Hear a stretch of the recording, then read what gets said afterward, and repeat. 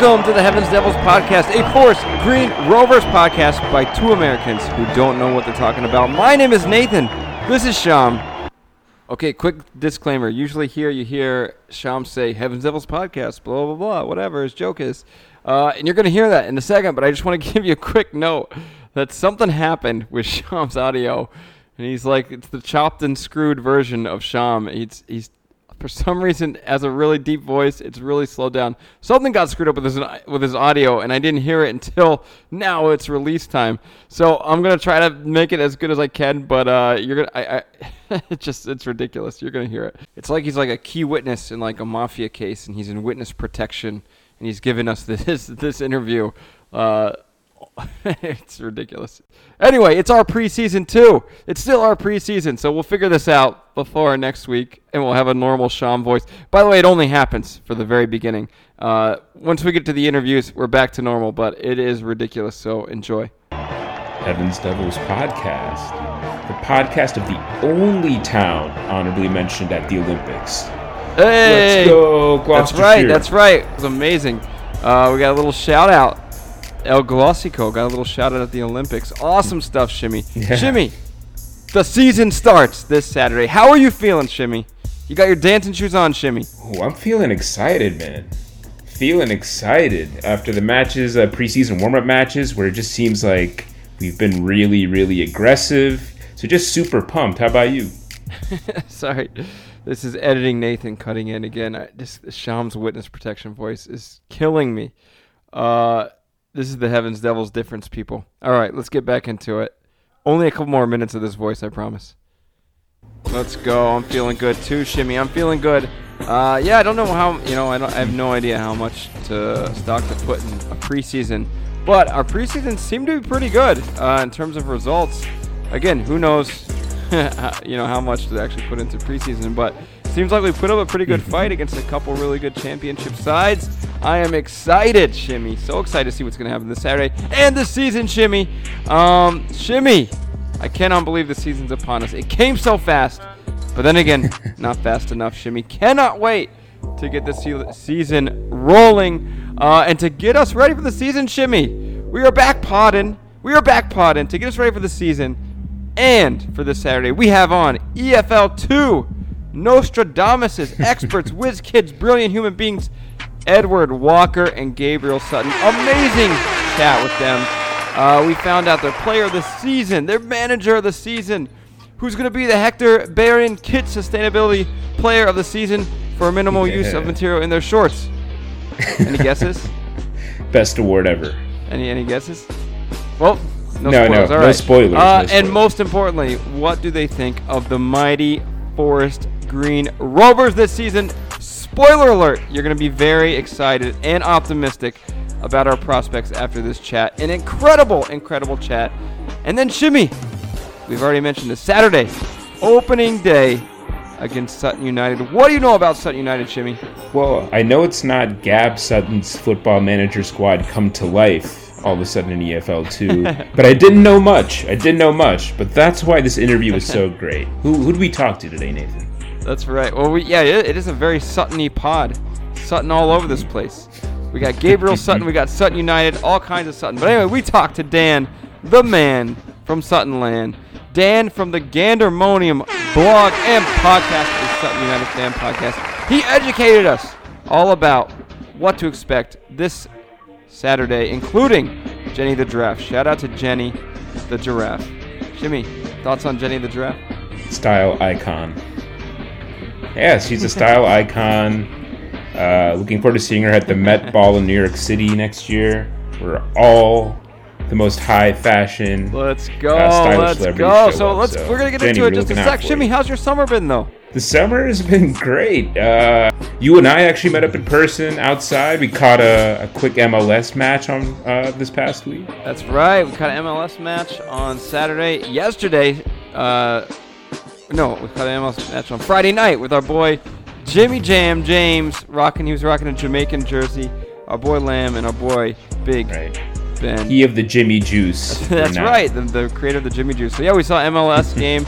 My Columbus Crew take on New York City FC and get absolutely crushed and embarrassed But at least we got a goal at the end. But crazy story, we posted on social media. The kid sitting in front of us saw Sean was wearing an FGR jersey, and the kid sitting in front of us saw the jersey and was like, "Wait a minute, whoa! Like what an awesome jersey, guys!" And we're like, "Oh, you know Forest Green?" He's like, "Yeah, I spent 12 career mode seasons on FIFA, taking them to the Champions League and winning the Champions League." And we're like, "What? No way!" And he's like, "Yeah, check it out." And he showed us his phone.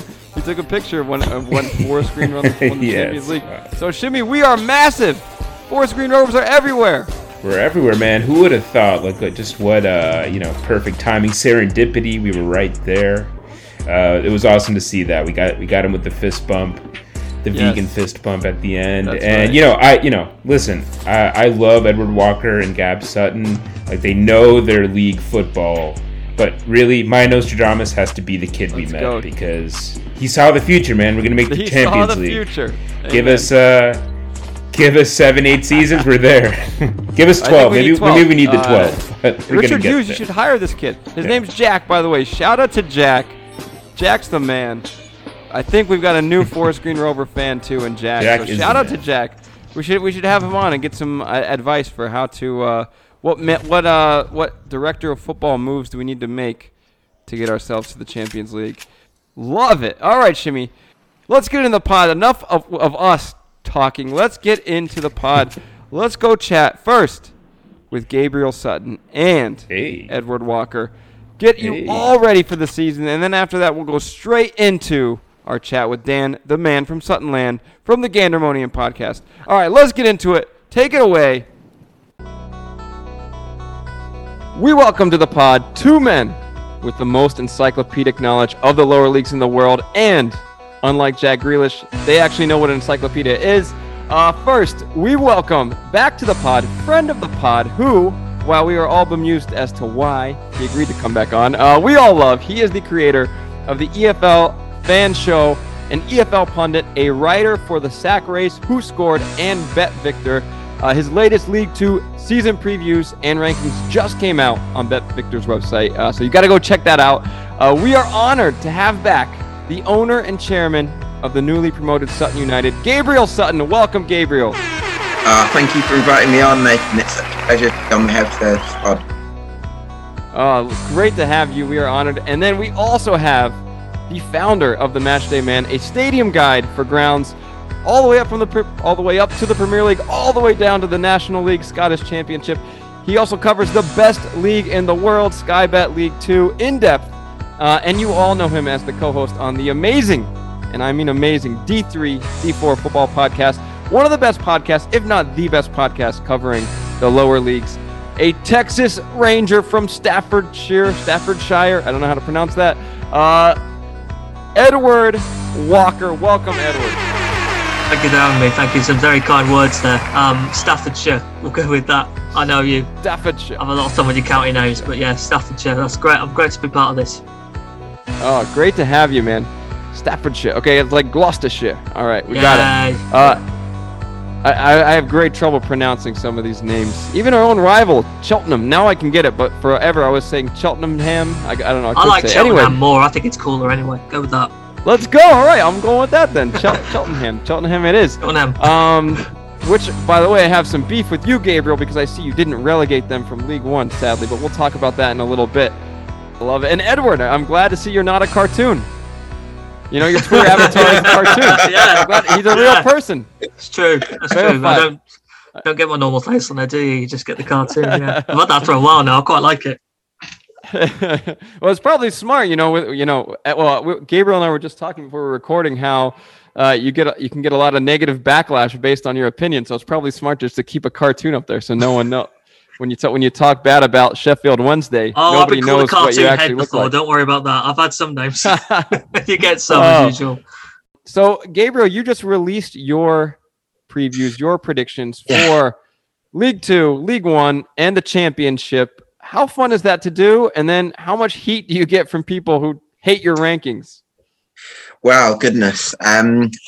It's certainly very challenging. I think it's one of those things where you can have certain good feelings towards clubs in terms of the structure in place and stability there, and you might like the manager.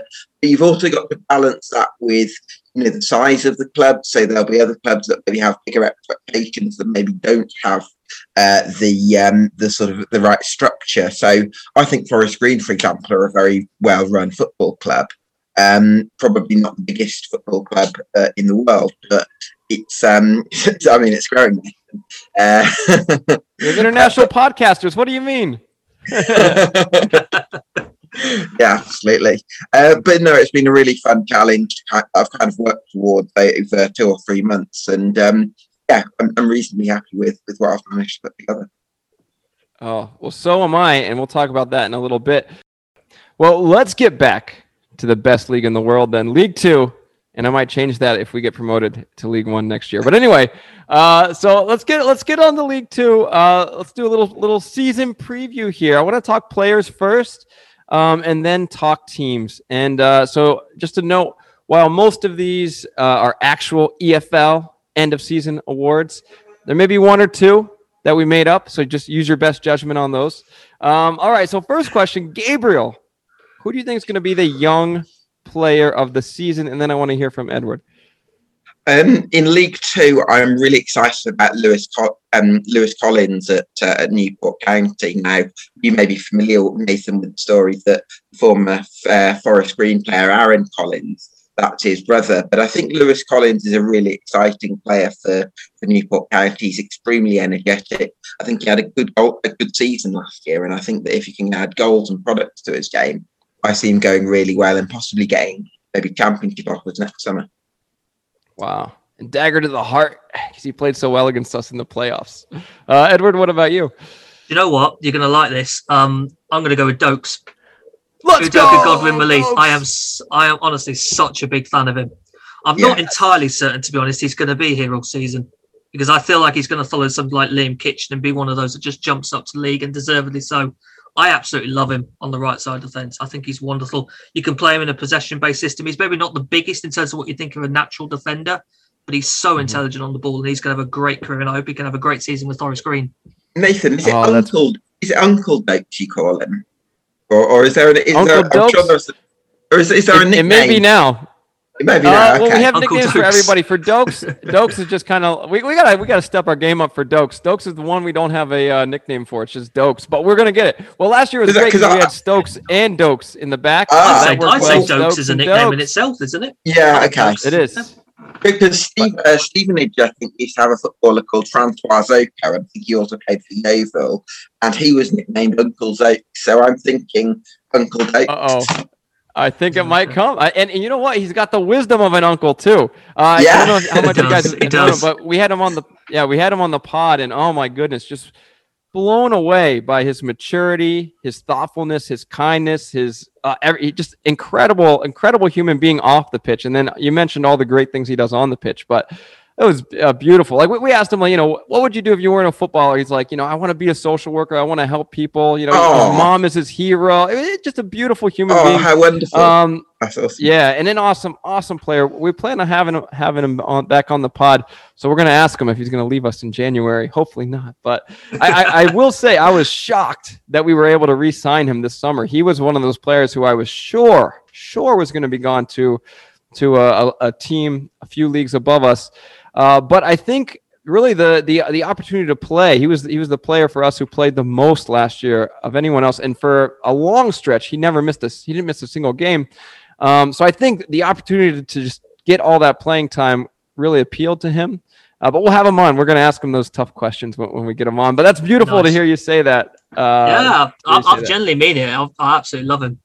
There's a lot of players I like at this level, but he's definitely one of them. I think he's fantastic. I love it. So everyone talks about long throwers. And now that Ben Tozer is in League One, who will be the pundits' new favorite long thrower of the season that they're going to mention every single week? Like literally every single week. Gabriel. Ooh, that's a very good question. Let me just get it. So in terms of the teams that are up there, I mean, we also saw Josh Kayode, who was at Carlisle last season. He was quite good from the long throw perspective. Ryan Jackson's now at Gillingham now, isn't he? You might have caught me out a little bit there. I would struggle to think of a good long. There's a guy called Dan Jones who's at Port Vale, who might not be first choice. But go on, Ed. What have you got? No, I had Dan Jones. I completely agree with you. Completely agree with you. I can't think if there's another one. All right, noted. And now we know Richard Hughes knows who we need to move the advertising boards up on this year. Yeah, if you play Port Vale, be ready for it. All right, beautiful. When we played Cheltenham last year, we moved all the ad boards like really close to the touch line to prevent the Ben Tozer long throw. Okay, so also who's moved on now that Joby McAnuff has retired, who is the new best looking player in League Two, and why is it Kevin Ellison? Why is it Kevin Ellison? Oh dear. Player in League Two. Okay, you don't have to answer. You don't have to answer that one. But seriously, how many more Kevin Ellison trialist / Harry Potter Lord Voldemort tweets is Newport County going to put out? That was such a they were funny. Depends how many goals he gets. Depends how many goals he gets. It was so good. I'm a little worried they're going to do what we do on this pod, which is run the joke into the ground. But no, to be real, I loved it. I love Kevin Ellison. I'm just jealous and bitter after he had one of the most beautiful goals you'll ever see in League Two against us in the playoffs semifinal. But just an inspiring dude. How old is he? 41, 42? He's going to be 43 this season. 43 by the end of the season. Incredible. It's one of the reasons you love the lower league so much. You don't get that in the Premier League. You don't get that. Oh, yeah. Brilliant. Inspiring. I'm hoping our own Jamil Matt will become Kevin Ellison for us. He's only 31, though, so he's got a lot of years. But got 12 years, Nathan. In 12 years, exactly. Inspiring dude, though, Kevin Ellison. Anyway, so Gabriel, who do you think is going to be the most improved player in League Two this season? Most improved player? That's a very good question. I'm really excited by some of the players at Exeter because they seem to be really good at sort of developing young players. I suppose in terms of a bit of a left field check, they've kind of got this eye for a gem, Exeter City, I think. And there's a lad called Josh Coley, who's a really exciting winger they've signed from Maidenhead. They reckon he could be converted into a right wing back now. He probably wouldn't fit your idea in sense of he played for them last season, but in terms of stepping up from the National League, I think he could be the most improved player in that sense, either maybe on the left or front 3 or 4, or maybe as a right wing back contender if Josh Key leaves. You never know. So Josh Coley, I think, is one to look out for. Nice. What about you, Edward? Nice. I'm going to go with one a bit more established at this level, but I've got quite a fancy with deeper lying midfielders. So the ones that are a bit more aggressive and spraying passes. And the one I think particularly watching is Elliot Watt at Bradford City. Scottish Youth International, plays in this deeper role, is what I'd call an aggressive passer. Someone who really try and force these passes either through to the front line or through to people making runs in behind. They don't always pay off, they're quite high risk, but when they do, you're pretty much in 1v1 with a good goal scoring chance. And he will play in this role. It's likely he could play alongside someone with a bit more solidity like Jan Songo and the Derek Adams this season. And I think you're looking at a player that could be a really, really good midfielder at this level this season. So Elliot Watt would absolutely be my pick. Love it. All right, so who this year in League Two could double as a bartender? Like, you see him behind the counter at your local pub, you wouldn't think twice. There's another beautiful thing about League Two. There's always some guys in League Two like that. So Edward, we'll start with you. You're the brewer here. Well, if he's doubling as a bartender, he's got good service, right? Oh, I like David Worrell at Port Vale, without a shadow of a doubt. That man's service is absolutely exceptional. Yes. I was wondering maybe about Nicky Adams at Oldham as well as a potential alternative. But Worrell's creativity is exceptional. I could just see him in a tuxedo just out on the bar, just delivering the drinks every time. Just sliding them across the counter straight to you. He can be miles away and still getting on target. I love it. Gabriel, what about you? Oh, it's a very good question. I'd certainly go along with what Ed said about David Worrell, although what interests me is that if Port Vale plays 3 at the back as wing backs this season, is that going to get the best out of him? Because he's been a wide forward previously. But going on to Forest Green, I suppose, one player who can slide the drink favour or slide a through pass, and trying to make the link work here. There's a lad called Regan Hendry, who was apparently he used the hashtag Regan Hendry, which I really liked. That's right. That's very clever. That's why we signed him. Yeah, purely for the hashtags. Yeah, you've got a nickname there after I haven't you? Yes, that's an easy one. Yeah, I know people who follow Scottish football who say he's a very technical player. He's left-footed, who can kind of slide a through ball or dictate play. And I think he's someone who's going to take the ball off of Oaks or a Moore Taylor or a Cargill and just really get Forest Green moving with that technical ability. So he's someone I'm really excited to see. I've got to be honest, I thought you were going to say Nicky Cadden when you said Forest Green. That was who went my head. Yeah. When you said Forest Green, definitely. Cadden could Yeah, he's great, absolutely. isn't he? Yeah. I'm hoping he can stay healthy. And I love that I asked you both a really stupid question, and you gave me like legitimate good answers. So I love it. That was beautiful. Beautiful. Okay, so Edward, goalkeeper of the season. That's really difficult because there's a lot. The overall quality of goalkeepers in this league is very good. Last season, for me, it was Václav Kladky at Salford, who looks a mile above everyone else. He's now moved on elsewhere. In terms of a new one, I wonder, they've only just signed him today, but Cameron Dawson's gone to Exeter City on loan from Sheffield Wednesday. And I feel like that could be a really, really good signing for this level. I kind of see him above League 2 level, to be honest. So if I had to make an early candidate, I think I'd go for him.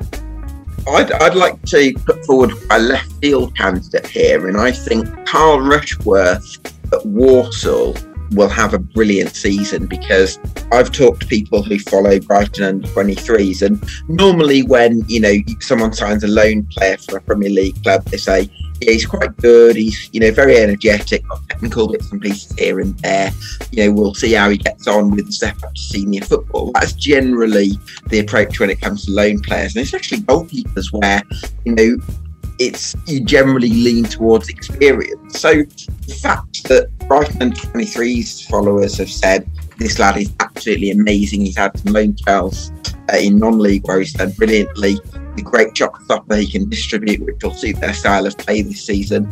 I think he'll be right. He could make the team of the season this year, I think, Rushworth. I think he's definitely one at foot. Nice. Well, I hope you're both wrong when they play Forest Green.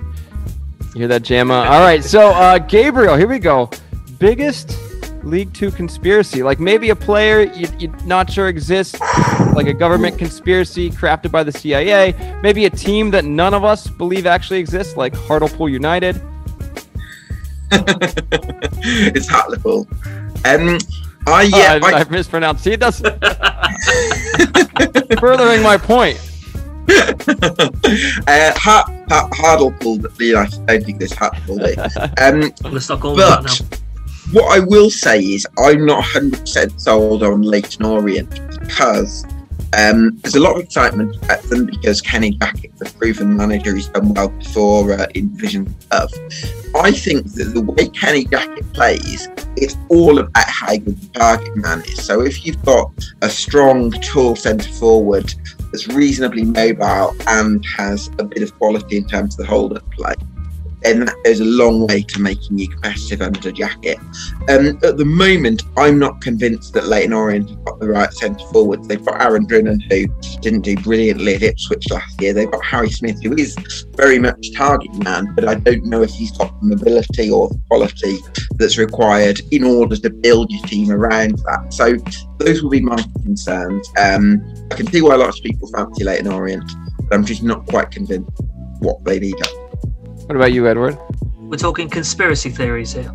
Yeah. So again, I asked a completely stupid question, but Gabriel gave me like a legitimate, really good answer. Teams you think don't exist, or you don't want to believe exist, or players.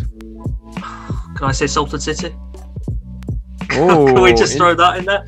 I don't know. Salford, of course, are a team that divide a lot of opinion. Yes. I personally think they'll have the best campaign they've had so far. They really need to be honest, with the ambition those owners have. But there's certainly one that divides a lot of opinions. So if you want a conspiracy, we'll go with that. I love it. And I have a follow-up question about them a little bit later, but I'll save that for later. But I think you both lost some credibility here. I think the Wall is being pulled over your sheep eyes, gentlemen? Because the answer is Harvey Bunker, and the fact that you don't know that scares me. Do you know who Harvey Bunker is? He is.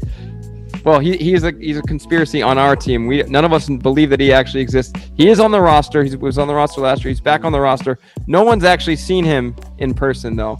So Harvey Bunker's the answer, unless you guys are part of this.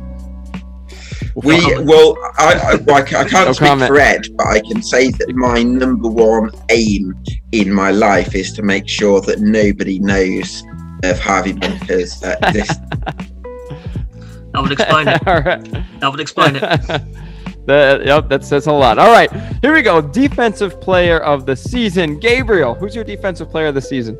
My defensive player of the season, I've got to go with Mickey Demetriou at Newport County. Again, another player who's unfortunately part of the side that knocked Forest Green out of the playoffs last season. But I think that, with one or two key men leaving Newport, they're going to need to rely on someone like Demetriou, who's been there for a number of years, worked very well under Michael Flynn before. Very strong centre-back, good leader, got a good long throw on him as well. That's another contender for the long throw position, I suppose. I'm going to go with Mickey Demetriou. In terms of, for me, this is really difficult. I was debating quite a few. I reckon Aaron Hayden at Carlisle United, who showed certainly last season alongside Reece Bennett that he can just be an absolute rock in defence. There was a point where those two were just completely unbeatable. Carlisle were absolutely flying and then got hit by COVID, and the condition of their stadium as well meant that they were just not able to get consistent run of games. And I think they went about 2.5 months without playing a single match. And by the time they restarted it had all fallen quite away. But Aaron Hayden, for me, is one of the best centre-backs at this league level. I think he's a physically dominant player, can be good on the ball as well, offers all the qualities you want from a one centre-half. So if I had a defender of the season candidate, I think I'd go with him. Nice. All right, so let's move on now to one of the most coveted end-of-season EFL awards. Most often confused for a fan by security of the season. I'll save you guys time on this one. I already know the answer. The answer is Lewis Thomas, our goalkeeper, Lewis Thomas, friend of the pod. We love this man, but if you ever get a chance, you should check out his first signing photo with us. Most players in their signing photo, they try to look sharp, trendy, dripping, whatever. Lewis looks like he was pulled straight from the South Stand, and we all love it, and we love him for it. You should check that out when you get a chance. Anyway, let's move to midfield. Gabriel, who's our League 2 midfielder of the season? Well, I think that when it comes to midfield, you can't look too far beyond Mansfield Town because I think they've got some very good ones at this level, and I think that wasn't the area where they let themselves down. It was probably in other areas, in attack, in defence, maybe the goalkeeping situation. So I think their midfield will be very strong. And I'm a big fan of George Maris. He plays at the base of Nigel Bluff's diamond. He's very good at his reverse passes. He can control games. And I expect Mansfield to have a good season. Maris, I think, is good at the dirty work as well. So a very well-rounded midfielder in a good midfield. And I think it'll be a good Mansfield side this season as well. I have two and I can't separate them. So could I go with both? I've got... What, are they Siamese twins, Ed? They might as well be. They'd be an awesome midfielder if they were. I can't decide between Tom Connell at Port Vale and Callum Guy at Carlisle. They were two who were actually in my personal team of the season last year in that kind of deeper midfield role, and I think they could have another exceptional campaign. Tom Connell is someone who's rapidly showing himself to be one of the best centre midfielders at lower league level. Found a real goal scoring touch recently, 18 goal involvements last season. I think it was 10 goals and 8 assists. A lot of creativity, great range of passing as well. Callum Guy typically sits a bit deeper, but provided more assists last season than anybody else in the division. Very nice with the Carlisle team that was trying to aim a lot of passes over the top to make runs in behind. So I can't separate those two. So I'd have to go both if I'm allowed to have both. I'll take them. Nice. A lot of love for Port Vale so far. I love to hear it. As a Staffordshire fan boy, of the Ale. Got to do it. What's that? Staffordshire boy. That's right. There you go. Staffordshire. County love. I'm a fan of the Ale and Vale podcast. Shout out to those guys. Awesome dudes. Made me love Port Vale. All right, so here we go. Another coveted one. The Hector Bellerin Kit Sustainability Player of the Year for minimal use of material in their shorts. What do you guys think? Who wears the shortest shorts in League 2? Okay. It's the shortest shorts. What? So minimal use. So what would be material that you'd have in your shorts that wouldn't be very what wouldn't be very eco? Well, I'll tell you what, I've got one because Okay, go on. there's some material, right? So I'm thinking naturally a smaller player that doesn't require that big size shorts. So I'm going to go very Josh good. Falkingham at Harrogate Town. About 5'6", diminutive little midfielder. You see him running about. He's actually really good on the ball. I think he's been Harrogate's captain recently. So I'll go with him because he's not that big. He doesn't need a lot of material in his shorts to get his kit together anyway, but he's a great player. I love it. I love it. Gabriel, do you have a response to this stupid question? I think I'll give this one to Ed. All right. Well, I think you're both Smashed it out the sleeping. park. Boom! That is a good answer, and I remember watching him last year, Falkingham, and being like very impressed by how good he was and how small he was. But anyway, you're both sleeping on my man Drippy Dom Bernard, the shortest shorts in the game. You got to check him out. The best shorts in the game. You guys rock by the hair. Yes, the hair's distracted by great his hair. too. He's got a great vibe going on too, and off the pitch too. He's known for trendy fashion. When we had him on, there's a famous picture of him in like a Hawaiian like shirt. So when he came on the pod, my pod partner and I, Sean, we donned Hawaiian shirts. He came on not in a Hawaiian shirt, but he immediately changed into a Hawaiian shirt for us. It was awesome. Another awesome dude, Dom Bernard. The other thing I think about Dom Bernard, Nathan, is he's very versatile and he seems to be really aggressive. Like he'll throw himself into a challenge straight away. And I kind of feel, I don't know what you think, but like alongside someone who's going to be technical like Hendry, as I've described, or Stevenson even, like you're going to need those battling qualities as well. Yeah, I'd absolutely. agree. He was used in so many different positions last season. When you think they've got Kane Wilson, Bailey Cargill, Moore Taylor and Dokes back there at the minute, he could well go in midfield, potentially put him alongside Ebu Adams or Ben Stevenson, or maybe even slightly behind him. I think versatility makes him so useful. Oh yeah, that's one of the many reasons we love Drippy Dom. He can play anywhere. The only thing he hasn't done is scored, and I was dying for him to score last year. He didn't score, but this is the year he's going to score. Come on, Dom. And also, our fellow I love Dokes also did not get on the score sheet last year, but he was close. He had a header that looked like it was in, but in the end they called it a known goal. I forget who that was against, but we need Dokes and Drippy Dom to score this year. So there's my prediction. Dokes and Drippy Dom are going to be in the running for the Golden Boot this year. Anyway, speaking of Golden Boot, attacking player of the year, Gabriel. Attacking player of the year, I'm going to go with Sam Nombe at Exeter City. I think he's very quick, very energetic. He's had a bit of a spell higher up divisions that haven't gone quite as smoothly as he would have liked, but I think he's someone that could carry a real threat at this level. Last year, Exeter had Ryan Bowman as their main focal point, and while Bowman's a decent striker, he earned a move to Shrewsbury. I think they're going to have a lot more weight and mobility up top in a 3-5-2 this year because they've also got Joel Randall, maybe given more of a central role potentially. So him and Nombe, I think, can cause a lot of problems with their movement, and I can see Nombe maybe grabbing quite a few goals as well, maybe between the 20 mark. Yeah, when you talk top attacking player, do you mean top scorer or just generally one of the best forwards? No, I'm going to get the score next, but yeah, just top. Okay, just one top of the best attacking players. Could be the same, but okay. Well, might not be a popular one, but I'm going to go Aaron Collins at Bristol Rovers. oh, We know we saw. I'm just kidding. We love Aaron Collins. You saw firsthand how good he was last season. I Yeah. absolutely love him. Oh, I yeah. think he's one of the most underrated players at this level. When he plays behind a focal point of striker like he was with Jamil Mack, you really saw the best out of him. He could just drift into the channels. No one was able to mark him because his movement off the ball was so strong. And he's got great quality with his feet as well. And I feel like that's one of the main signs to me that make Bristol Rovers potentially a good team this season. absolutely. Yeah, we were devastated to lose him. We thought he was gone. Honestly, we thought when it came to the players whose contracts were up, we thought he was gone. We thought Dokes was gone. We thought Lewis Thomas was gone. We were so thrilled to get Lewis Thomas and Dokes back. We were shocked by those signings, actually. But Aaron Collins, we were pretty confident was leaving. We were just a little surprised he stayed in League Two, though. We thought he would move up a league. But then again, Bristol Rovers are, probably one of the favorites, not in Gabriel's rankings, but probably one of the favorites to go up. So it kind of makes sense. But yeah, okay, that's it hurts. It hurts. He's one of ours, but I totally get it. So much potential in Aaron Collins. And then maybe this is the same answer, but who's going to win the Golden Boot? Edward. I think if I can jump in here, Nathan, Yeah. I think Danny Johnson at Mansfield Town. He's got my answer, by the way, so let's go for it. I agree. Yeah. There we go. And my case for that, Nathan, is scored 17 goals last season for Leyton Orient, who I don't think are actually that creative a side. So a lot of his goals for Leyton Orient were pretty much pressing opposition defenders, stealing it, and then sort of finishing chances that he's created. At Mansfield, with midfielders like Maris, who I've described previously, I think he's going to have a lot more chances that are going to be created for him by his teammates.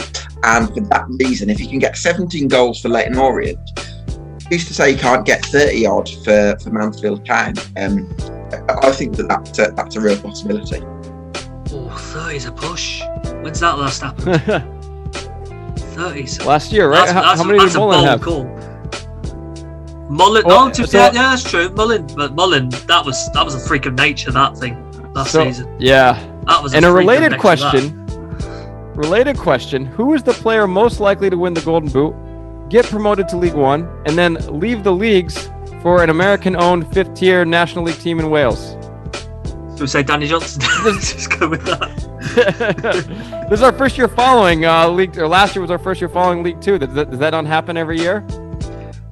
No, it was quite seismic, to be honest. I don't think anyone saw that coming. That was a real surprise. Yeah. What do you guys make of that? I know it's not League Two related anymore, but I get why they've done it. It's a statement signing. It's a real statement that you're getting the guy who, to be fair, has only ever done that kind of season once before. But part of the reason for that is because at his previous clubs, he just wasn't getting the consistent game time. At Cambridge as well, he was getting the opportunity to have 3 or 4 shots a game. So it was always likely he was going to be able to find the net on a consistent basis. There's going to be a lot of pressure on him, certainly, in terms of both with his teams for getting promotion and him probably getting the Golden Boot and getting high numbers. But it might work. I've looked to Wrexham team, to be honest, and they don't really scream that good service at the minute. So I still think they need quite a lot more added. He's going to get a lot of goals, but it's a big statement signing, without doubt. Wow. Yeah, shocking. Shocked the world there. Nobody saw that coming. Moving from the 3rd tier down to the 5th tier. I got to imagine there was a lot of money involved there. Anyway, let's move on to maybe the biggest question for players. Player of the season, Edward, and then Gabriel. I'm going to go back to him, and I'm going to go Tom Conlon at Port Vale. I think you're looking at a midfielder that, for me, I think could be playing with some of the best League One sides right now. I absolutely love everything he's got. It's his all-round game. He's more of an attacking player, certainly more of a creator with some goal scoring at the end, but there's added parts to his defensive game as well. And in this Port Vale team under Darrell Clark, you could really see the best of him. We were seeing it at the back end of last season. He was looking the best midfielder in the league, if not one of the best. And if he carries that into this campaign, there might not be anyone that even comes close to him in terms of midfield quality. I'm gonna contest that, Ed. I'm gonna go with Vegan Hendry. Hey, let's go! Really? Let's go! Nice, okay. Let's go! That's what I love to hear, Gabriel. Getting the good books. Let's go! So, why Vegan Hendry? Well, I think I talked about him previously. I think he's going to have a very good left foot, brilliant technician, can get about the pitch, but generally is going to be really strong on the ball. And I think with the way that I'd imagine Rob Edwards is going to get Forest Green playing, I see him having a lot of touches. There might be a few games where he has like 100 touches of the ball, because I think a lot of play is going to go through him. And I think that's a really smart signing. So I wouldn't surprise me at all if he's one of the top players in the division. Oh, you love to hear that. And, I've only seen highlights, so I haven't seen him play in a full match. But when he left, we talked to so many fans from his previous club, and they were happy for us. They were sad that he left. They knew he was leaving, but they were shocked that he didn't go to a bigger team, which kind of gave us a lot more confidence. Shout out to Richard Hughes again, our last guest actually. Richard Hughes, the director of football for Forest Green Rovers, just kills it in my humble opinion, with recruitment. And I think Regan Hendry was no exception. And then thanks to Regan Hendry, I think was part of the reason why we got Jack Aitchison back, which was also awesome. They were kind of friends. Can't wait to see him back. Oh, us too. Okay, so unrelated to FGR this season, but Gabriel, a shared interest we have is our beloved Norse deity, Odin, the Norse god Bailey. Yeah. Sadly, will not be with us this season, but thoughts on the Norse god? Do you think he has what it takes to bring your Birmingham City home to Valhalla? I hope so. I think he's a very sort of dynamic attacking midfielder, got a great left foot, lots of qualities about him, can pose a threat from range as well.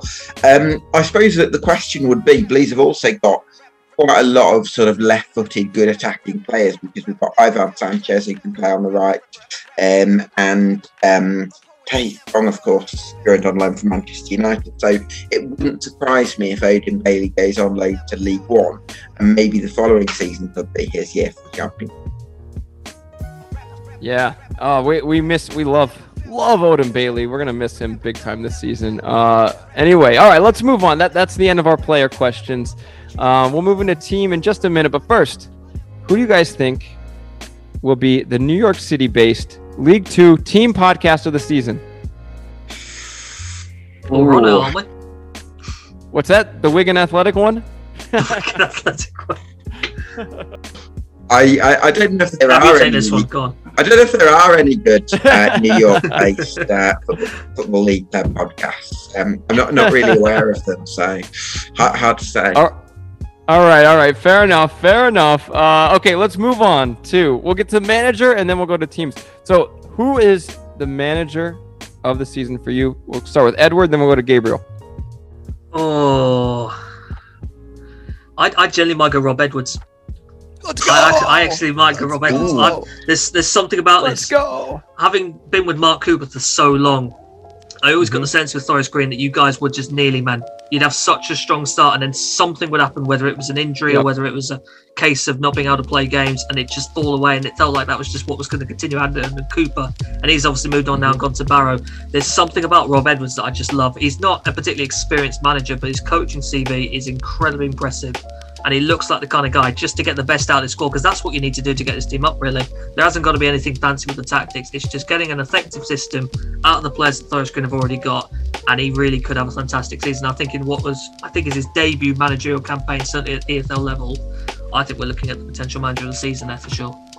Yeah, and I think also, just to add to what Ed said, I think the key thing for Rob Edwards will be man management, I think. Because I don't think... Listen, Keeper's a good manager. He's done well at previous clubs, and I think he's had a lot of achievements. But I do think that his man management style can be quite poor at times. And I think that Rob Edwards, having come through the youth circuit, I'm not expecting him to be lenient in the slightest, but I do think that he'll be a little bit more measured in the way that he handles players, and I do think that that's going to make a really big difference. Yeah, love to hear that and totally agree. So many positives about him so far. And yeah, we have a lot of young players, and it's great to have someone with that experience. He also has some of the, like Jack Aitchison, I believe. I forget, someone else too. He had a connection with elsewhere that we kind of brought in. So he's getting some of his players in as well. Was it Sadou Diallo? Positive. Was it Sadou Diallo? I don't remember. Came to Wolves. I don't remember. I think maybe it was. Came to Wolves, wasn't it? Yeah. I wonder if it might be right. But yeah, so he's so positive too, which is like such a big change from Cooper's style. And apart from on the pitch, off the pitch, like everybody loves him. He's been so great with the fans, which is something that the fans have desperately needed. After 5 years with Cooper, who wasn't, the most jovial, So I think he's a breath of fresh air for the club, for the fans, and for the players. And I'm really, really excited to see what he does. And I'm with you. I really think, it's a wild card because he's never coached a first team before. But I'm feeling good. I'm feeling confident as well. So let's move to teams now. Gabriel, who do you think is going to be the biggest kind of surprise team, maybe overachievers, dark horse, whatever? I'm sure in UK you guys have a fancy term for this. Who do you think is going to be the team of the season that nobody expected to be as good as they were? I think Stevenage would be the closest thing I have to a dark horse, because they were in very good form from November. Season started then, they would have made the playoffs. One of the best defences, which is pretty much sticking around. A lot of good options in midfield. They've added Jake Taylor to that vector. So I like Stevenage. A lot of people are calling them dark horse as well. So that almost negates the dark horse element. But I think Harrogate could finish in the top half as well. Oh, wow. You've taken both my answers. Oh, I was hoping you'd stick with Stevenage and I could go Harrogate to counter it. Oh, good. Go on. You elaborate on Harrogate. Yeah, Harrogate are steady progression. They're a great example of how sustainable running can really progress a football club.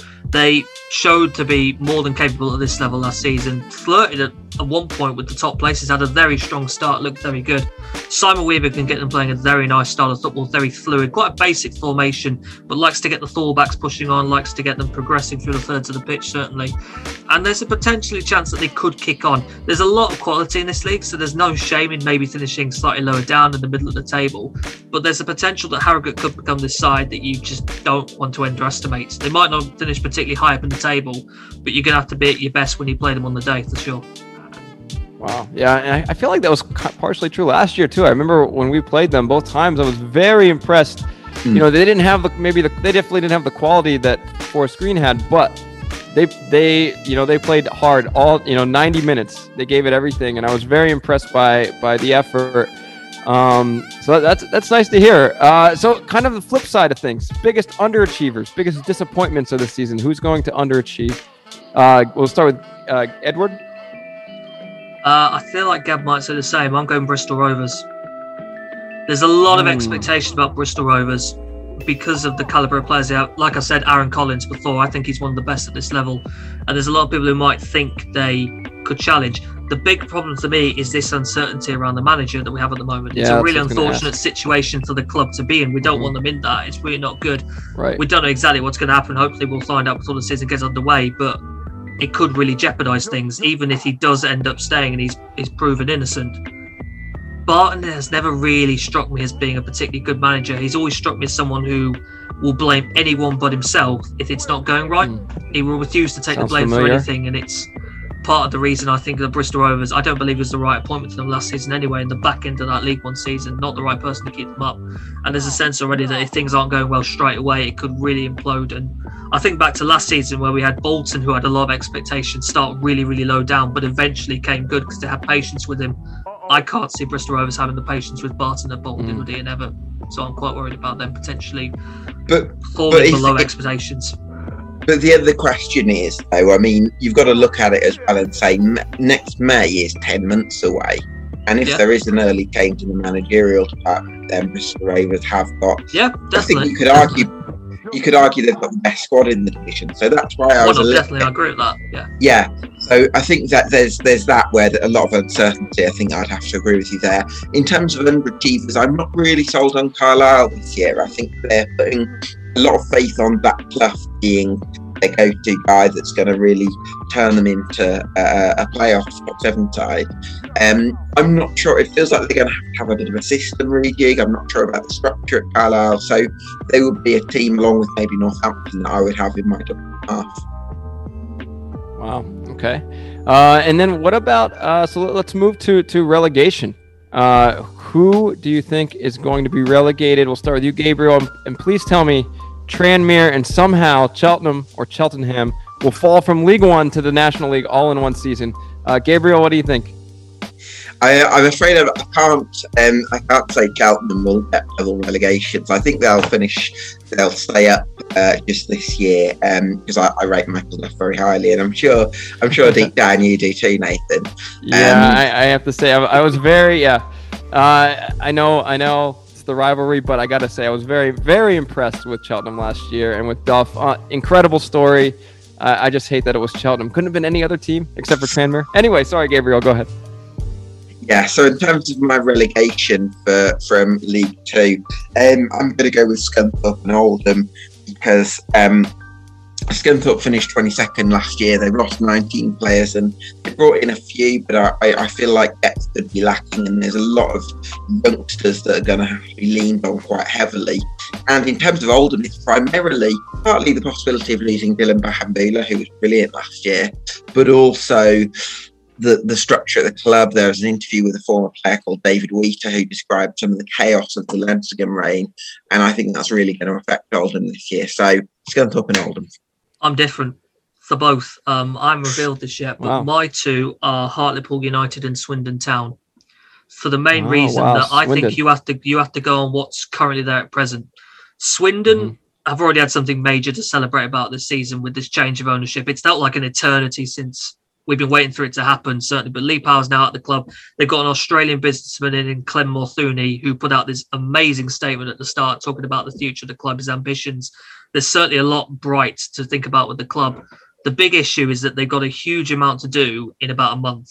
They've got 12 contracted players at the moment, 2 of them being goalkeepers. Wow.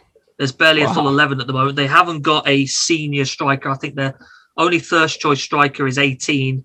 They've got Brett Pittman, who I think might potentially be on the move somewhere else, potentially, depending on what I've heard, who doesn't really operate as a striker anyway. There's not a lot of goals. There's a bit of weakness in defence. I think they'll get the numbers in, certainly to build in terms of a squad that's healthy on numbers, but there's not a guarantee that there's going to be quality there. So whilst the future for Swindon Town could be bright, it might not be very good in the short-term success, certainly, and they might have to suffer relegation.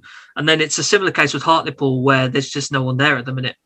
They're so low on numbers at the moment. I was listening to an interview with the manager, Dave Challoner, a couple of days ago after a defeat to Blythe Spartans, and he was brutally honest. It was about 8 minutes long, and he just said, we've got to get this recruitment done, and we've got to do it done quick, or we are in big, big trouble. And you can see that, to be honest, amongst a lot of the Hartlepool fan base at the moment. They are really, really concerned.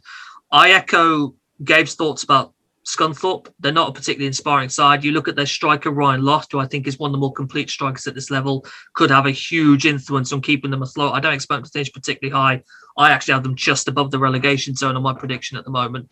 But compared to Hartlepool and Swindon, I feel that they're in a bit more of a stable condition. So whilst there's still a lot of the window left to go, and there's the chance they could get numbers in terms of bodies into those two clubs, I'm not that sure about their quality, and they could have a really, really difficult campaign ahead of them. Wow, nice. Are you sure you're pronouncing that right? It's not Hartlepool? It's Hartlepool. No, but I might make it that. Hartlepool. No, Hartlepool. All right, so Gav, looking back on your rankings last year, you nailed Cheltenham and Bolton, but you missed big on Cambridge, who you ranked 18th, and Morecambe, who you ranked 17th. So does that mean we all missed out on Cambridge and Morecambe? If we're honest, we all did. Yeah. Well, we all did. So does that mean, guys, that I should go on Bet Victor right now, put all my money on Sutton and Crawley Town to be promoted? Because that's lovely to be Sutton. Is that what you got? Oh, go on, Gab. Yes, Sutton. Go on. No, I've not got Sutton to be promoted. I've got Sutton. You've got them 17th and 18th. So based on last year, oh, I see. Okay, that's they very should be promoted. Okay, well, if it works like that, then we'll have to see, won't we? I mean, listen. Hopefully, people can go out there and really check out my stuff with Bet Victor. Obviously, gamble responsibly as well. But yeah, it was great fun to make, and hopefully, we'll see a few surprises this year. Yeah, I love it. And so with that, guys, could we get a sneak preview? Well, for you, Edward, and for you, Gabriel, to just tell us your 7 through 1, kind of in reverse order. You don't need to give us a lot of detail about each one, but if you could just briefly give us your 7 through 1. Who's the playoffs and below or above? Well, you're kind of spoiling it for. I suppose if it comes. I will say this is subject to change. I've been keeping a close eye on transfers recently, so this could change over the next couple of days, depending on what I've heard. Certainly, in terms of who could be coming into a couple of clubs.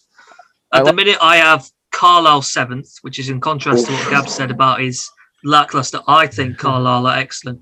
I really do. I know there's still this reliance on Zach Clough to come fit, and I agree with that certainly, but I love the midfield unit. I love the defensive unit. The goalkeeper's still a fine position as well. If you look at them last season, the only reason they didn't really end up towards the top was that period of COVID and not being able to play games. And if they can carry that into this, I think we're looking at a side that could be competing up towards the top. 6th, I've gone Mansfield. Really nicely. I'd say they're probably one of the most complete squads at the moment under Nigel Clough. A lot of goals, as we talked about already, with Danny Johnson potentially being the top scorer. A lot of midfield ability as well. We talked about George Maris is one Gab brought up as well. You've got George Laps in there as well, who's proven to be a very effective box-to-box goal scorer. I always still like Clough, though, having experienced it myself as a Burton Albion fan for several years. He's someone who can get you close, but sometimes there's these in-game decisions that end up costing you valuable points at the end to be right up towards the top. And he has yet to earn a promotion directly out of a league with Derby County or Sheffield United. And he took Burton Albion up back in 2015-16 on the back of taking over the confidence of another side. So Mansfield are a different club. It could be a different story, but I'm still a little bit hesitant about the fact that Clough has always been a bit of a nearly man in terms of his EFL managerial career. But certainly compared to the last couple of seasons to Mansfield, they should vastly improve and could find themselves in a playoff spot. 5th, I've gone Port Vale. I absolutely love that side. The combination of the director, David Flitcroft, and the manager, Darrell Clark, have overseen a really solid bit of recruitment. You look at their form last season, there was a point where they'd won 8 games of the last 9. They were in fantastic form. If they carry that into this campaign, there certainly could be that there. I've already mentioned the quality I think Tom Conlon has, certainly. Really like Jake Taylor as well. Devante Rodney, one of their forwards, I believe, has all the qualities to be really, really good at this level. I think he's got everything you want from a guy who could maybe even hold the ball up or maybe even get in behind. Very complete player there. 4th place, I've gone with Salford because they should be. There's a lot. I feel like there should be a lot of pressure on Salford. As far as their owners are concerned, they've been this division 2 seasons too long. They should have got out of it 2 seasons ago when they went straight up. I'm still not fully convinced by Gary Bowyer. I don't think he's really the best fit for these players. And that's been my big issue with Salford really over the last couple of seasons, in that whilst they've had the players to be probably the best team in the league, they haven't played the football that's really got effective play out of them. And I still feel like Bowyer more isn't the right kind of fit for these players. If they kept Richie Wellens, which a lot of people believe into last season, you could be looking at a side that would be really, really competitive. But they were a bit hasty getting rid of Wellens, basically because he didn't look like he was going to go up in the immediate term. And that's my worry with Bowyer as well. If they don't look like getting promotion straight away, they're just going to axe him, which is not really what you wanted. They're a bit more stable and a bit more, patient with it. They might see a bit more success, certainly. 3rd, Exeter. And this depends a lot on keeping hold of what they got. Exeter are known for producing this exceptional crop of talent. The fact that they've had that Ollie Watkins to Aston Villa deal and the money that's come from that means they're able to demand higher fees for the talent they've got. And they're able to drive up high prices. I know they've been a bit about, I think, with Sunderland recently about one of their fullbacks, Joshua Key. They're able to demand a higher price because they don't have the financial troubles that other teams in this league, to be honest, because of the money they've had from Ollie Watkins and other deals as well. And if they keep hold of what they've got, it's such a complete side. I even think now with the Cameron Dawson addition recently, just today in the goalkeeper position, that we could be looking at a side that maybe finish even better than that. But as a team that's always ended up in the playoff places and missed out on it, they're desperate to miss out on the playoffs certainly this year, and there's certainly the chance they could do that. 2nd, I'll come with your boys, Forest Green. Let's go. I do, yeah. Let's go. Everything about us I just love. Let's go. What stopped them last year really was that loss of Nicky Cannon, that horrible injury to Jamil Matt, which he seems to have thankfully made that recovery from it. It was not nice at all. And then Mark Cooper as well has always been that person who started like a bit nearly. He gets him in the strong and then something falls away and he just falls away. I don't feel like we'll get that with Rob Edwards. I've already said before about how much I love him as a coach, and I'm really encouraged by what he could be as a manager, even if he doesn't have that managerial experience. I feel like he's just the perfect blend for what that Forest Green group need to really get themselves in that promotion and get into League One at is it their 4th season now at this level? I'm trying to work it out in my head. Well, they went up in 2017, didn't they? So this would be their 5th season at this level. Okay, but I think this could be the one. And then my league winners, there's not a team for me I've ever felt like is a standout. I don't think there's one that's going to run away with the title this year. We could see something a bit like last year where it looks a bit competitive and one team wins the title towards the end. But I'm going to go with Bradford and Derek Adams. And the main reason is Derek Adams. The guy is a born winner. He has won a promotion with every single club he's been at. He won it with Plymouth Argyle at this level. He's won it with Ross County in Scotland, and he's won it with Morecambe, of course, last season. That promotion that no one really saw coming, but he ended up pulling it off. They're not a particularly attractive team under Derek Adams. They're quite rugged. They're a bit more counter-attacking based, but he's got the people to do that, and people like Abu Issa and Alex Gilliard, a Scunthorpe pair, really good pair of midfielders. He's got Jan Songa back in again as that midfield fourth. So I've already mentioned Elliot Watts as a deeper line player alongside him. Andy Cook's back in. He had a very productive loan spell for Munster last season. They've got him in permanently now. It could be the main man for the goals up top. I don't think they'll run away with this league. I don't think anyone will run away with this league, to be honest, but I expect an effective team that will be up there towards the top of the season, and I reckon they could take the title towards the end. Wow. So the 7th and 1, just to make it clearer, Carlisle 7th, Mansfield 6th, Port Vale 5th, Salford 4th, Exeter 3rd, Forest Green 2nd, and Bradford 1st. Let's go. And for the listeners, that could change next week. That could change. So make sure you check out. Yes. So Edward, Gabriel, what do you have?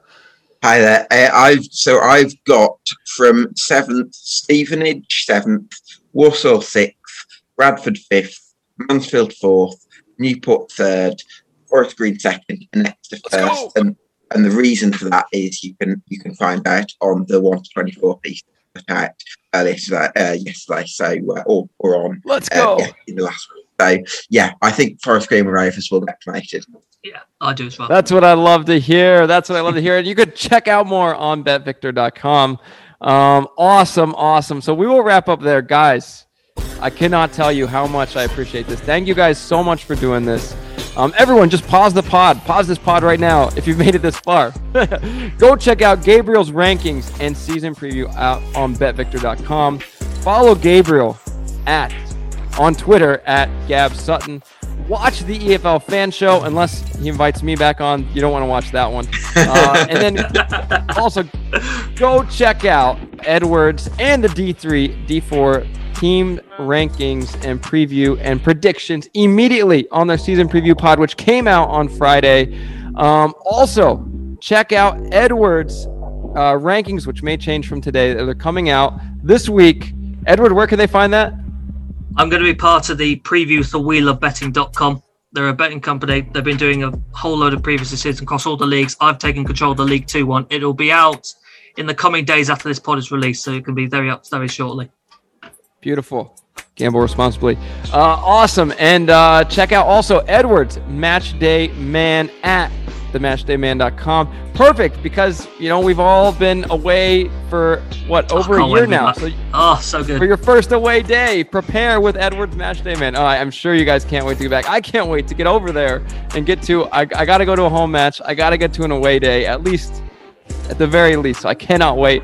Would be awesome if the away day's up around you guys. We could meet up for some beers or something. But anyway, all right. So check out. You can follow Edward not at Edward Walker on Twitter, because that's a professor of sociology at UCLA. But the Ed Walker that we know, that we love, is at Edward_W97. Follow him. You probably already do. Guys, deep love and appreciation. Thank you guys so much for everything you do for the lower leagues. Keep the amazing work going and continued success, guys. Thanks so much. Great to be on. Thanks a lot. Great being part of this.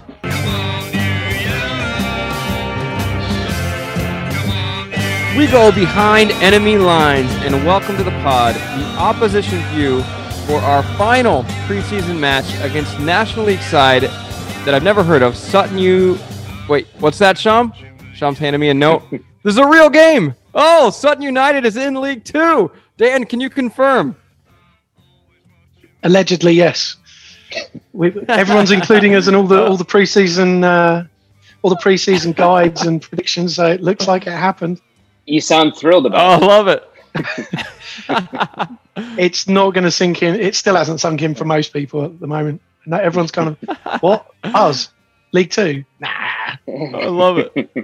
Well, we're going to get into that, but let me finish the intro here. So we welcome to the pod enemies, but soon to be frenemies, self-described non-league idiots who are actually in the league, playing us this Saturday. Talking bollocks. I don't know if that's a curse word. If so, we'll bleep it out in editing. But they fight the good fight against watching football sober.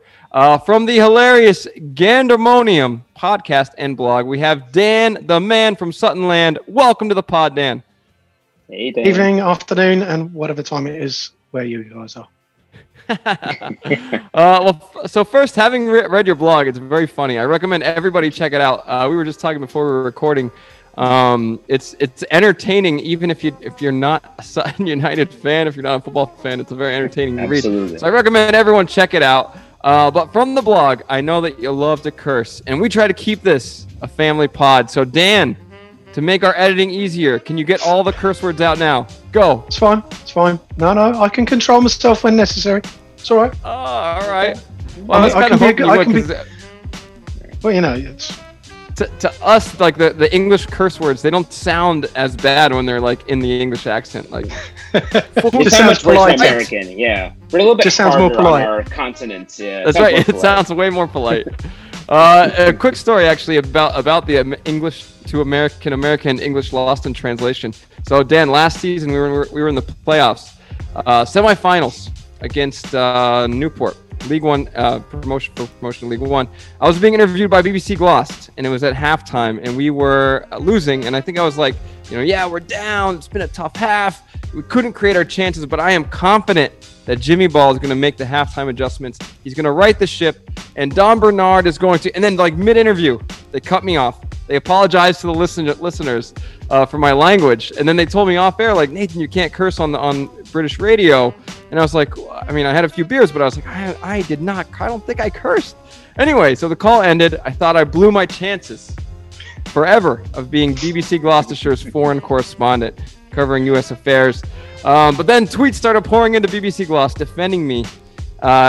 He said right the ship, not right the ship. It's a ship like a boat, guys. So everyone backed me up. And then I learned my lesson. Never use nautical terms on live radio. Anyway, let's get to Sutton. So what's kind of the Sutton vibe, Dan? I love the amber and chocolate kit. Just like, what's the vibe? I kind of get the impression, maybe you can tell me if this is how correct this is, but I get the impression that you're a bunch who love non-league football. You support Sutton. It's like your local team. You don't take yourselves too seriously, but somehow you've ended up in the league and you don't know what to make of it. How accurate is that? Yeah, I mean, we've always kind of never really differentiated between non-league and just league football. We've just always called it football. We're just regular football fans. It's just that for us, the team that we fell into watching just happened to be a non-league side. So yeah, we're non-league because we're outside of the top four divisions. But yeah, we try not to take ourselves too seriously. The club's an old non-league, former amateur kind of setup. It's just come on in leaps and bounds over sort of the last 10, 12 years, where it's just accelerated. It seems to have, we were still in the 80s, and then suddenly it's 2021, and we're actually a 21st century run club, and we're now in the Football League. It's just the way the place has changed and the attitudes have changed. It's a lot of it's a bit of surprise and shock, really. Fair enough. Yeah, we saw that you guys were founded in 1898, and Forest Green Rovers was an 1890s team too, and has come very late to league football. Yeah. So yeah, we kind of get that feeling from other people that we've talked to, but we love that spirit of non-league fandom is like getting promoted and like making it up the ladder. I just think it just makes it more fun. Yeah, it's. I think that's kind of what's caught a lot of people on the hop, is that for so many years the National League has been one of those leagues it's really difficult to get out of. But also it's the last 10, 15 years it's really become sides who are either have been able to push on because they've been well funded, like Forest Green, or they're old Football League clubs. Old non-league clubs like us, generally it's very rare for us to compete at the top of that table. So I think that's what surprised a lot of people is that we managed to stay the course and see it out and actually win the league, because everyone obviously thought it would be Notts County or Torquay or a Stockport, and not some little non-league club that still claims it. Well, we are still really a non-league in the way that everything is run. With average crowds of 1,500-1,600 in sort of boring South London suburbia. So if we can ask you, Taz, that story. I was just going to say, Sham, that story. That's what makes the football pyramid, so beautiful, so appealing. Like that's it. That's the dream. It's so cool to kind of follow your story and see how you've made it, and not in a totally superficial way, like maybe someone like Wrexham, for example, right now in the National League, that just have poured a bunch of money and just bought Paul Mullen from League One, actually. Last year's League Two score. So it's really cool to see what you guys were able to do. Go ahead, Sean. Yeah, I was just going to ask you, Taz. Do you remember what your reaction was when it was clinched, when you knew you were going up? It was mostly just delirium, lots of jumping around and hugging random people. Because we were 1-up against Hartlepool, and we were well on top in the game. They weren't causing any problems, but everyone. This goes back to, again, us not taking ourselves too seriously. We always stood there not thinking we've won it at 1-0. It's like we need 2 or 3 more here just to be sure, just so we don't screw this up. But yeah, when Louis John bundled in the second goal, there was only 1,000 of us in the ground because of all the COVID regs. It was literally the first game we'd been back since December last year. Wow. And just the whole place just went nuts. Everyone just went crazy because I think at that point everybody went, this is happening. This is going to happen. And then we Isaac Al-Afli popped up at the end with a third just to make sure. But yeah, it was just bit of just genuine sort of overjoyed happiness and a bit of really. But yeah, the vast majority of it, like I say, it hasn't sunk in for a lot of people. I don't think it will until we've played a few games, until people have been, places like Bradford and stuff like that, and sort of the huge stadiums. Yeah, stadiums, right? Yeah. And that's why we love sports. You love to see those moments. You love to see people reach that level of happiness. It's also great of your lads to oblige you the extra goals to go for fan neuroses, because I think everyone's like that. Oh yeah, we need those. We need that cushion. I have to admit too, I love the name of the ground, Gander Green Lane. It just rolls off the tongue, and I think I would proudly tell anyone that I was heading for an afternoon at Gander Green Lane. So for me, after the new lawn, of course, best name for a ground in England. Yeah, it's one that it's like it's a proper stadium name in that the ground's named after the road that runs along it. The ground has a far more boring name, but everyone calls it Gander Green Lane. That's where it is. So. And I miss that too. I miss the less kind of corporate aspect of things. Just like, hey, I'm heading down to Gander Green Lane, and we know the money's important for getting players and that sort of thing. But man, just we love the culture aspect of it, which is why we also got into Forest Green Rovers, just for that culture of fandom. And again, like not being too aggro. I think all of that stuff has sort of moved online now. So whereas people probably used to fight in the terraces or get in fights, now it's just like abusing people online. We don't want that. We just want to go and have fun and enjoy with good people. Yeah, people have kept the abusing people side, but now they've moved it online so they don't get a smack in the mouth for it. Right. They found their loophole. Exactly. Yeah. Let's go to the match now, Dan. So on to the match. Who do we need to know? Who's scoring goals? Who's stopping goals? Who's doing whatever else good players do? Like, basically, when Sham and I are at the bar, at the pub on Saturday, talking to our friends who don't listen to this pod, by the way, who are we telling them about so we sound smart? Well, the title was built on just being solid, hard to beat, defence. The two centre-backs, Louis John, Ben Goodliff, both were near as damn it faultless last year. They were brilliant. The keeper as well, Dean Bazanis, he's got plenty of experience. He's a good stopper. And also in the middle of the park, you've got Craig Eastman, former Arsenal player. And he's been with us several years now. Played Champions League football under Arsene Wenger. He's got masses of experience. I think he just enjoys playing with us, and he's kind of, has accepted that I don't need to go chasing a ridiculously stellar career. I'm getting paid to play football, and I think he just enjoys it, and he's stuck around because he definitely should be playing. He should have been playing League Two, at least League One football, bare minimum.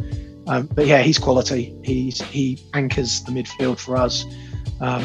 Up front, we've got Omar Bougil, who's a big lump. He just wins everything in the air. Combative, proper. He played for Forest Green too, I think. Yes, yeah, he did, didn't he? Omar played didn't score many goals, but that's not really his job. He's there to just get stuck in up front and just allow us someone to play off. And Matt likes to play with wingers as well. So the main one's David Adjaboy on the right, who's we got from Worthing a couple of years back. He was actually Matt's first signing, and to see his development's been brilliant. He's one of those small little nippy wingers, loves going at people, loves running at players, plenty of good on the turn and driving runs. So he should hopefully be a threat this year. And we've made a couple of other signings. We've signed Enzo Boudouin from Notts County, who's a tricky winger as well. So hopefully we'll be able to replicate a little bit of what got us here in the first place. I hope you will, but I hope you won't on Saturday. By the way, are you going to the match? Yeah, we'll be in Stroud for 11 a.m. Everywhere we go away, we're always there by 11. Pub opening time, 11 a.m. Hey, I love it. Yeah, I saw that on the blog. Set your watch by it. We're on the, I think it's the 9:30 train out of Paddington, so we'll be in Stroud having a few beers and then probably just en masse pile into cabs over to the ground. But yeah, there should be a few of us there. I love it. That's great. We're gonna try to meet up too, so we'll have to cheers you on that one. That's right. From across the pond here. Excellent. Okay, well, let's close this out, Shimmy. Yeah, sorry, just one last scouting related question. So I was reading the Wikipedia, and Jenny the Giraffe. We know she rocks the Sun United kit with pride, but I also was reading that she's been known to wear a scarf in winter. Should we expect Jenny the Giraffe to wear a scarf this winter? It depends. Now that you guys are maybe, I don't know. Maybe she'll want to, look a tough, a bit tougher. I'm not sure. But to be honest, she's a giraffe, so one scarf, unless it's a really bloody long one, isn't going to have much effect, I don't think. Yeah, listen, you don't want to put the club resources into that. Just avoid that. Oh yeah, exactly. I mean, we've had to buy a new pitch. New floodlights have gone up today. There's new turnstiles, a new stand going in. So yeah, the last thing we need is a 17-foot lock. To have to buy a 17-foot long scarf. Sorry, Jenny. Next year, Sun United stay up. And if we can stay up, we'll see if we can squeeze that into the budget for us. Nice. Well, here we go, Nathan. Now who's going to sound smart at the bar on Saturday? You'll have all the players in the defense. I'll have my Jenny the Giraffe talk. So there we go. All right, close us out this here, was a lot of fun. Yeah. So finally, what is your prediction for this Saturday, Taz? It's a tough one because we don't really know, bar sort of Hartlepool. We don't really know much about a lot of the sides. I know Forest Green had a really good season last year and made the playoffs, so we're expecting you guys, I guess, to be there or thereabouts again this year. So it's a tough opener. I'll take a draw. We'll go away. Hopefully, Matt, like I say, will be solid, hard to beat, and then see if we can nick something. But I'd be happy with a draw opening day, and then just build from there. Well, I hope you are wrong. I hope we get the win. But, Dan, thank you so much, man. Thank you for hanging out. Thank you for educating us about Sutton United. Anytime. It's been a pleasure. Yeah, best of luck this season. Worst of luck on Saturday, but best of luck this season. We are rooting for you. You are we love the underdog story. That's part of kind of what brought us to League Two, brought us to Forest Green, and so we're rooting for you. And I think a lot of people are. I think a lot of people in League Two are rooting for Sutton. Definitely. So I don't know. Pretty much everyone's predicted this to go down. all the predictions I see, everyone's playing in the bottom too. Yeah, Gabriel. No, actually, on this same pod. Gabriel's a good lad. Pod that you're on, Dan. Yeah, we have Gabriel also on the pod. It's a very Sutton-y pod. We got Gabriel Sutton, and we got you from Sutton United. But anyway, we have Gabriel and we have Edward Walker on, and neither one predicted Sutton to go down. I think they picked. I don't remember who they picked. Well, whatever. Whoever. If you're listening right now, you heard it already because we already played that part. But anyway, they did not pick Sutton to go down. They both have Sutton surviving, and Sham and I are on board with that. We hope so too. Yeah, they're our new favorite non-league team who's in the league. Yeah, exactly. Well, all right, Dan. We won't hold you. Go enjoy your Friday, my friend. Thank you so much for joining us, and enjoy Saturday at the match. We will do, and maybe speak to you again later in the season, lads. Yes, sir. Cheers. Absolutely. Yeah. Maybe an away day, Shaman, in South London. Maybe we do an away day in South London. You'll be welcome. That'd be pretty cool. I would love to stroll down Gander Green Lane. That's all I'm saying. Let's go. You'll be blown away. You'll be blown away. I love it. Well, Dan, thank you so much, man. Cheers, guys.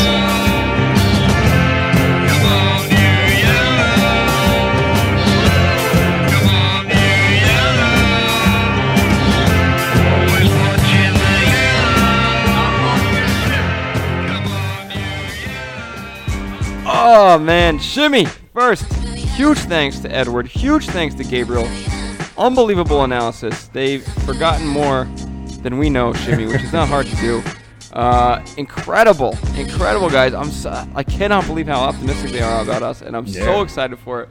Regan Hendry, Player of the Year. Rob Edwards, Manager of the Year. So excited. Dokes, Young Player of the Year.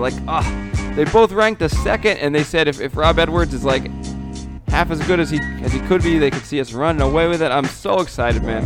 So excited for this Let's season. hope that's the case. Yeah. Oh, I love it, Shimmy. I love it. I'm so excited.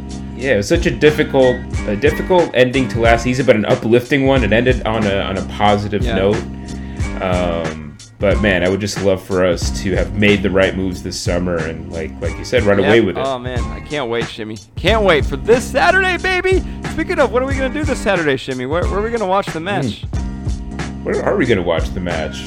Probably gonna have to be at one of our two places, right? Or we might have to try to court a local establishment, a local publican house. Yeah, you know the bar down the block from us actually that we watched. What did we watch there? What did we watch there recently?